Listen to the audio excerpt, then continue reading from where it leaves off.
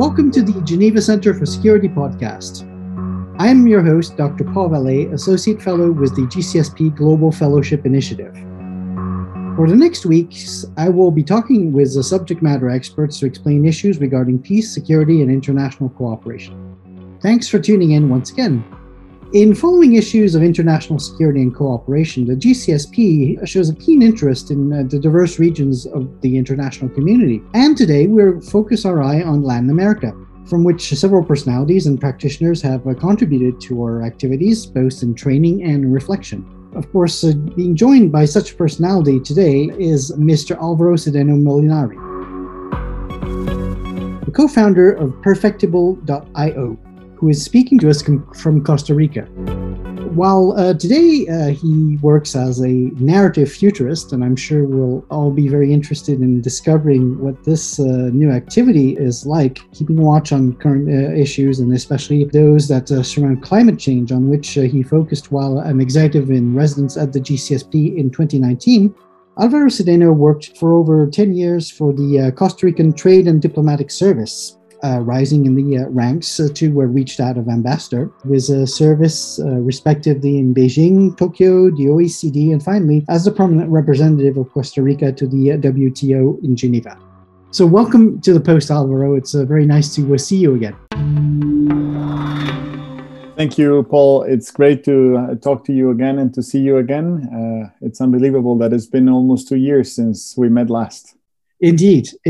So, of course, we're going to be keenly interested in seeing, what your eye from your home country is like on several of the events that have touched us all. So, of course, my first question to you would be, of course, as a narrative futurist, but also in your identity as a Latin American, what are the principal human and environmental security challenges that you would identify as our priority concerns today? Well, the first thing I would say is that Latin America was not very well prepared for a pandemic. And the most striking fact about that unpreparedness is that less than 50% of Latin American citizens have access to universal healthcare or to healthcare in any way.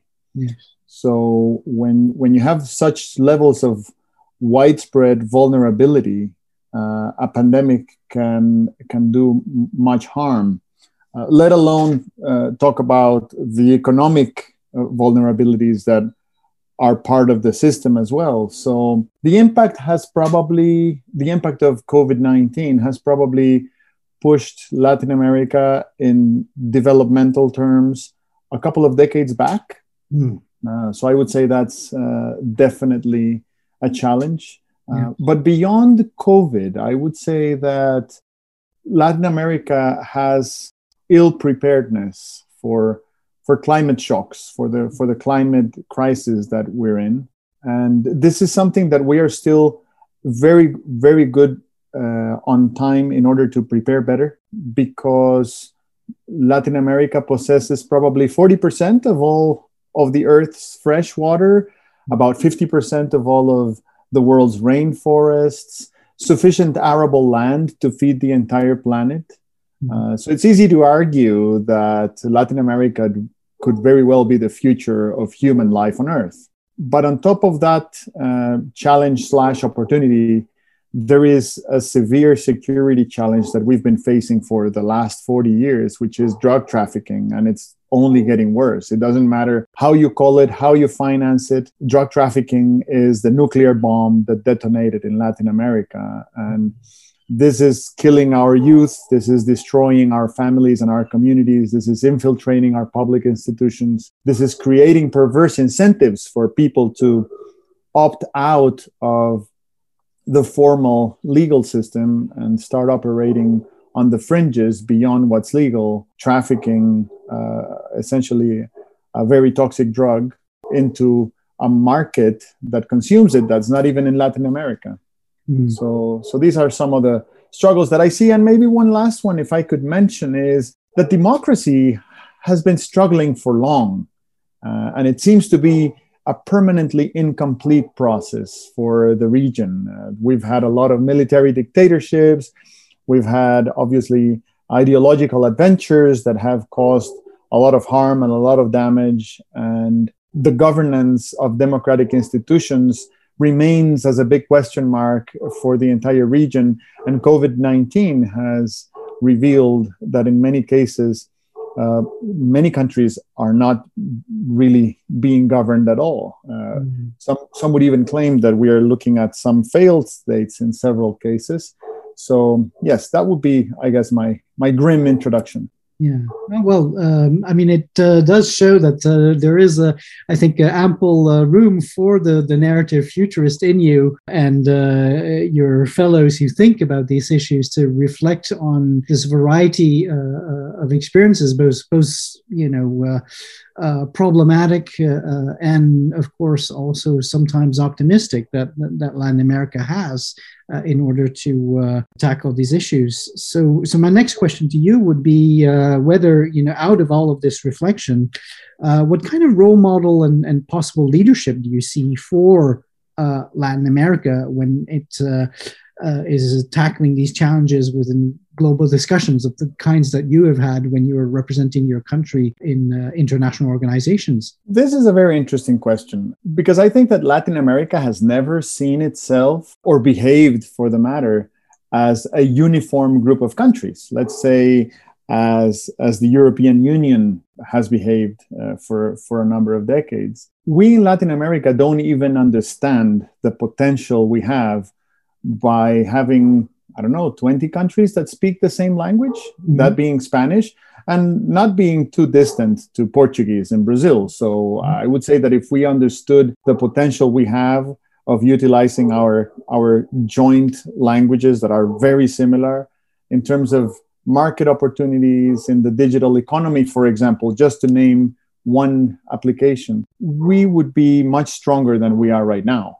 Now, if we extrapolate that potential into politics or global economy or even culture, I think that there is a lot that Latin America could do to improve its condition, but also to lead the world in multiple areas.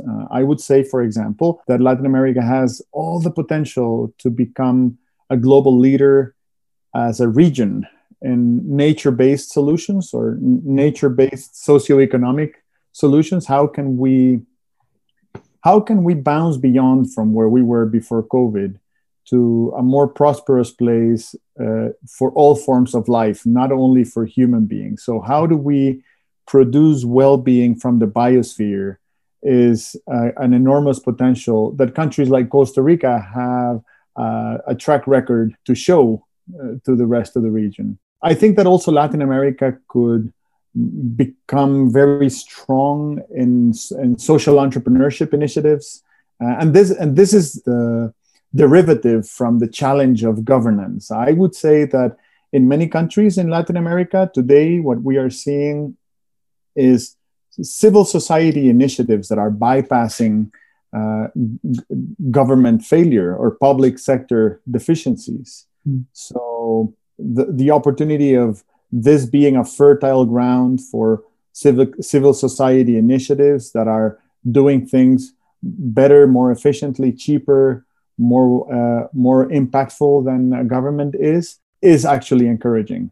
And then I would add another element, which would be that we should be able to at least start a conversation that would be an ongoing conversation towards reaching consensus about the future we want as Latin American nations and what kind of global role we would see ourselves playing. Probably this would be more likely achieved if we started discussions among regional blocks of countries, because there are big differences between Caribbean nations, Central America, the Andean countries of South America, Mercosur itself, the Pacific Alliance. So there are blocks that are already established, and having conversations between them, trying to transcend ideology, would probably be a good way to start. And last, in this segment of leadership, I would say that Latin America is unaware of the enormous potential it has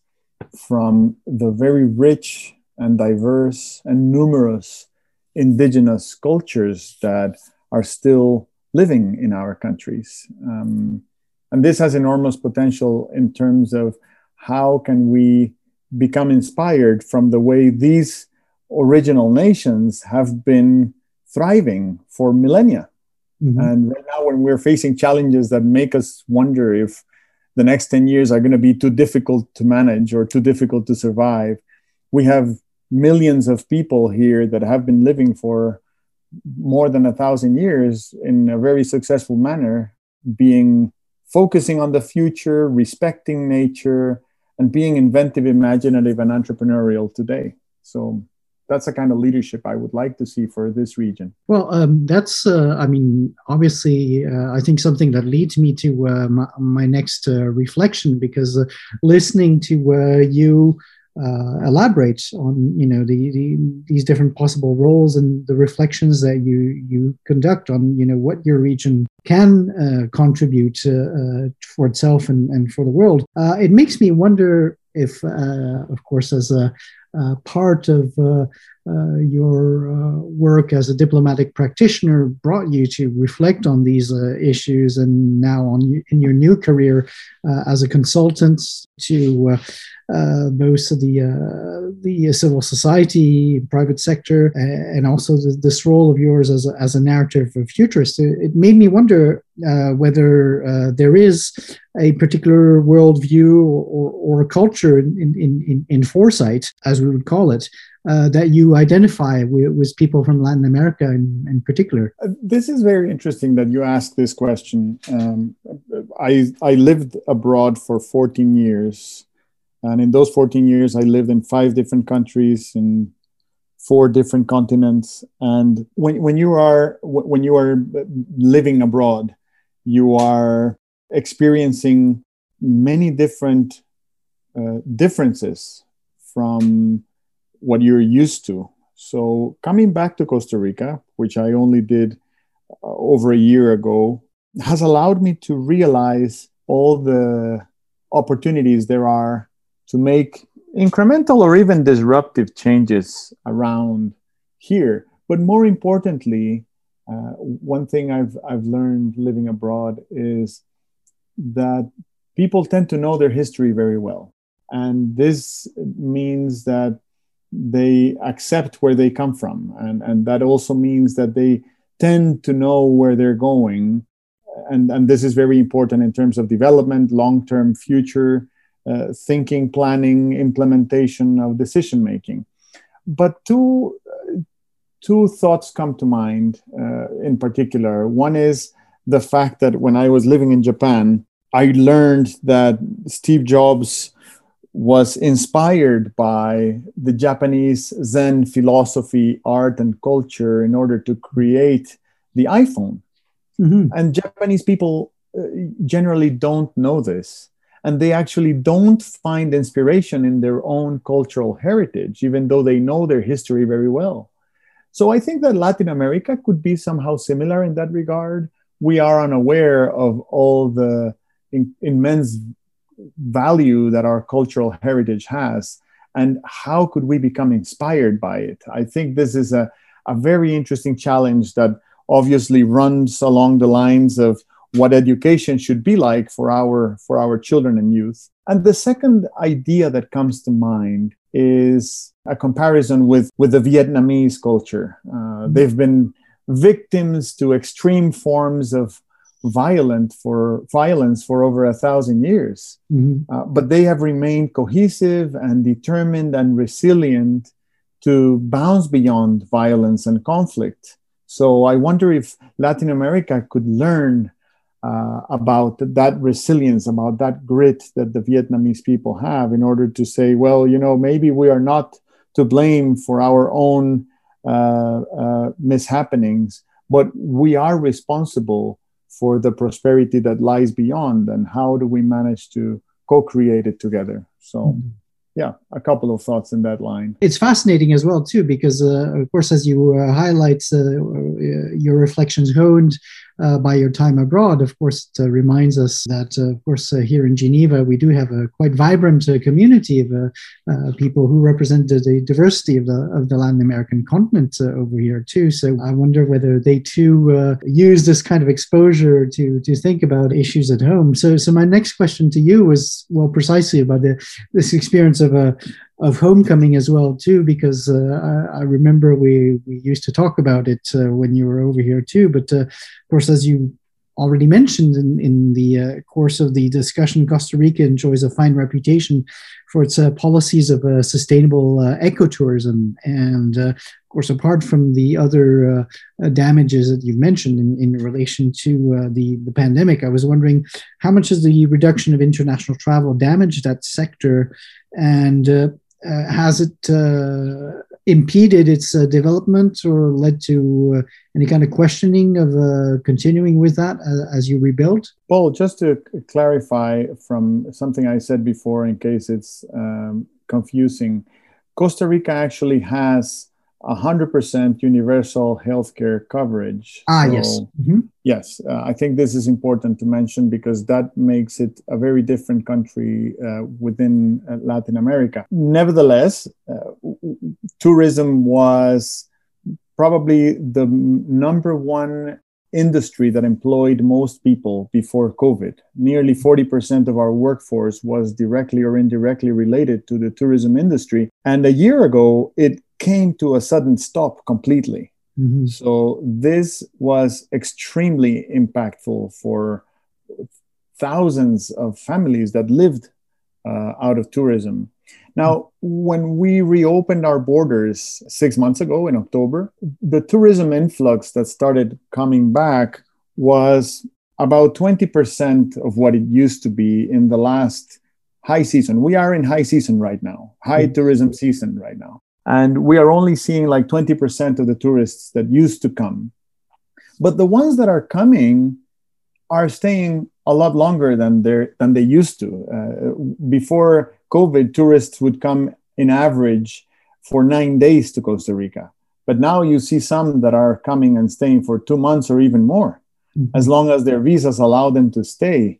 And this is probably one of the ways to explain is that we're seeing the beginnings of what we could call the post-tourism era or the digital nomad era of tourists that are not really full-time travelers, but they come here and they work during their working hours. And when they have spare time, they go and enjoy the beach, the forest, the mountain. And this is very interesting because if you ask the car rental services, for example, they are going to tell you that they've never had such a great tourist season ever, even though we are receiving only 20% of the tourists that used to come. So if this is true, and this hypothesis proves correct, that we are seeing the beginning of digital nomads coming to Costa Rica, then our biggest challenge is to offer connectivity infrastructure, which are the highways for the digital economy.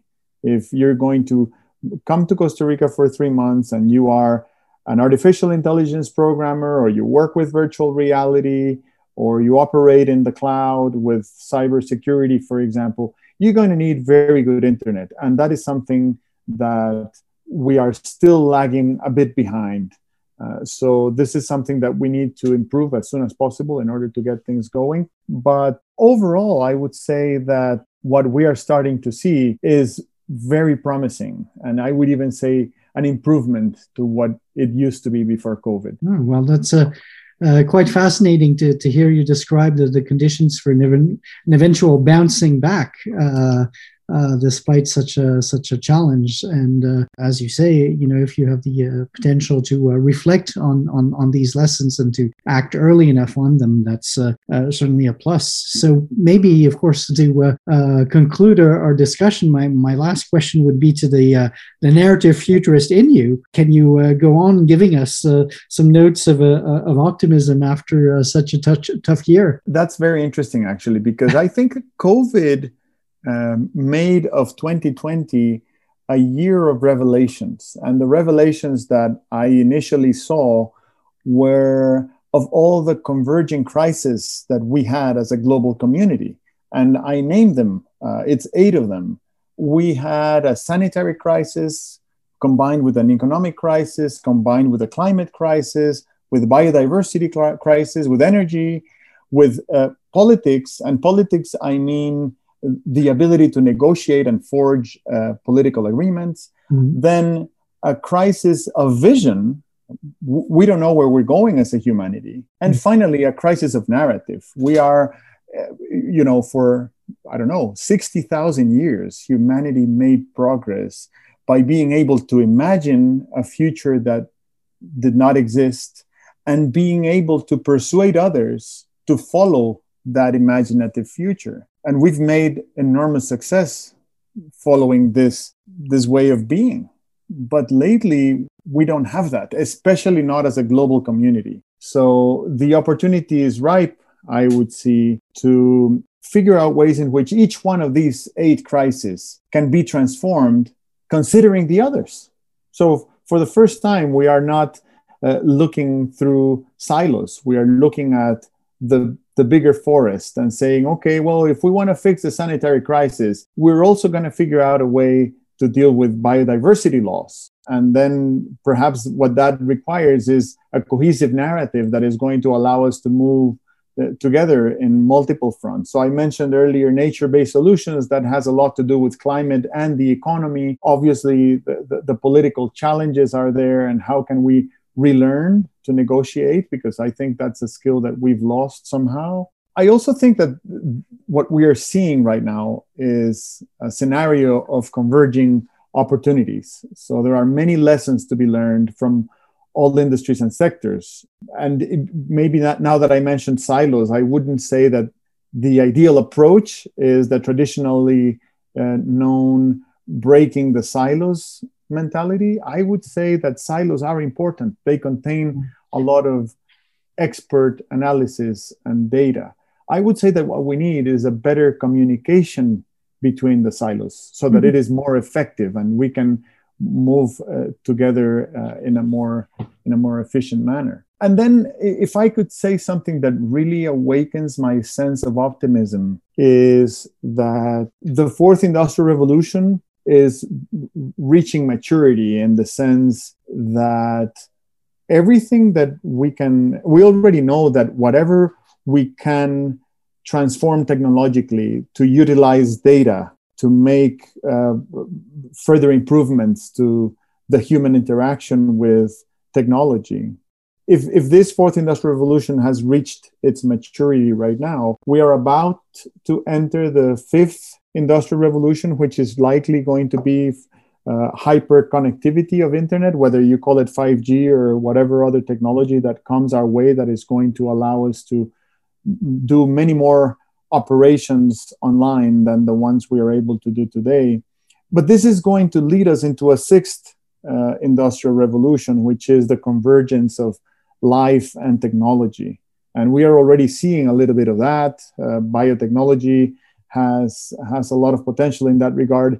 To my understanding, technology is craving more and more information about how nature works so that technology can better imitate the way nature works in terms of being circular, being regenerative, being sustainable. And this is going to require a lot more people paying a lot closer attention to nature. So biomimicry is actually being able to imitate nature. And this means that those communities like Costa Rica that have very close proximity with enormous amounts of biological diversity are going to have a chance to lead into that sixth industrial revolution. And that is actually why I refer to this as the sixth tropical revolution, because it could be hosted in the tropics, bringing together technology and investment from elsewhere, but utilizing the biodiversity that we have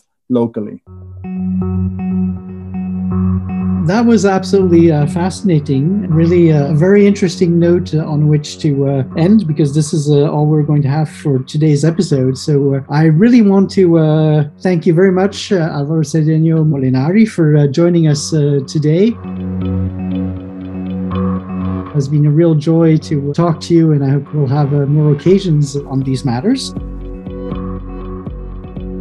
For our listeners, please listen to us again next week to hear the latest insights on international peace and security. Don't forget that you can subscribe to us on Anchor FM, on Apple iTunes. You can also follow us on Spotify and on SoundCloud. I'm Paul Vallet with the Geneva Centre for Security Policy, and until next time, bye for now.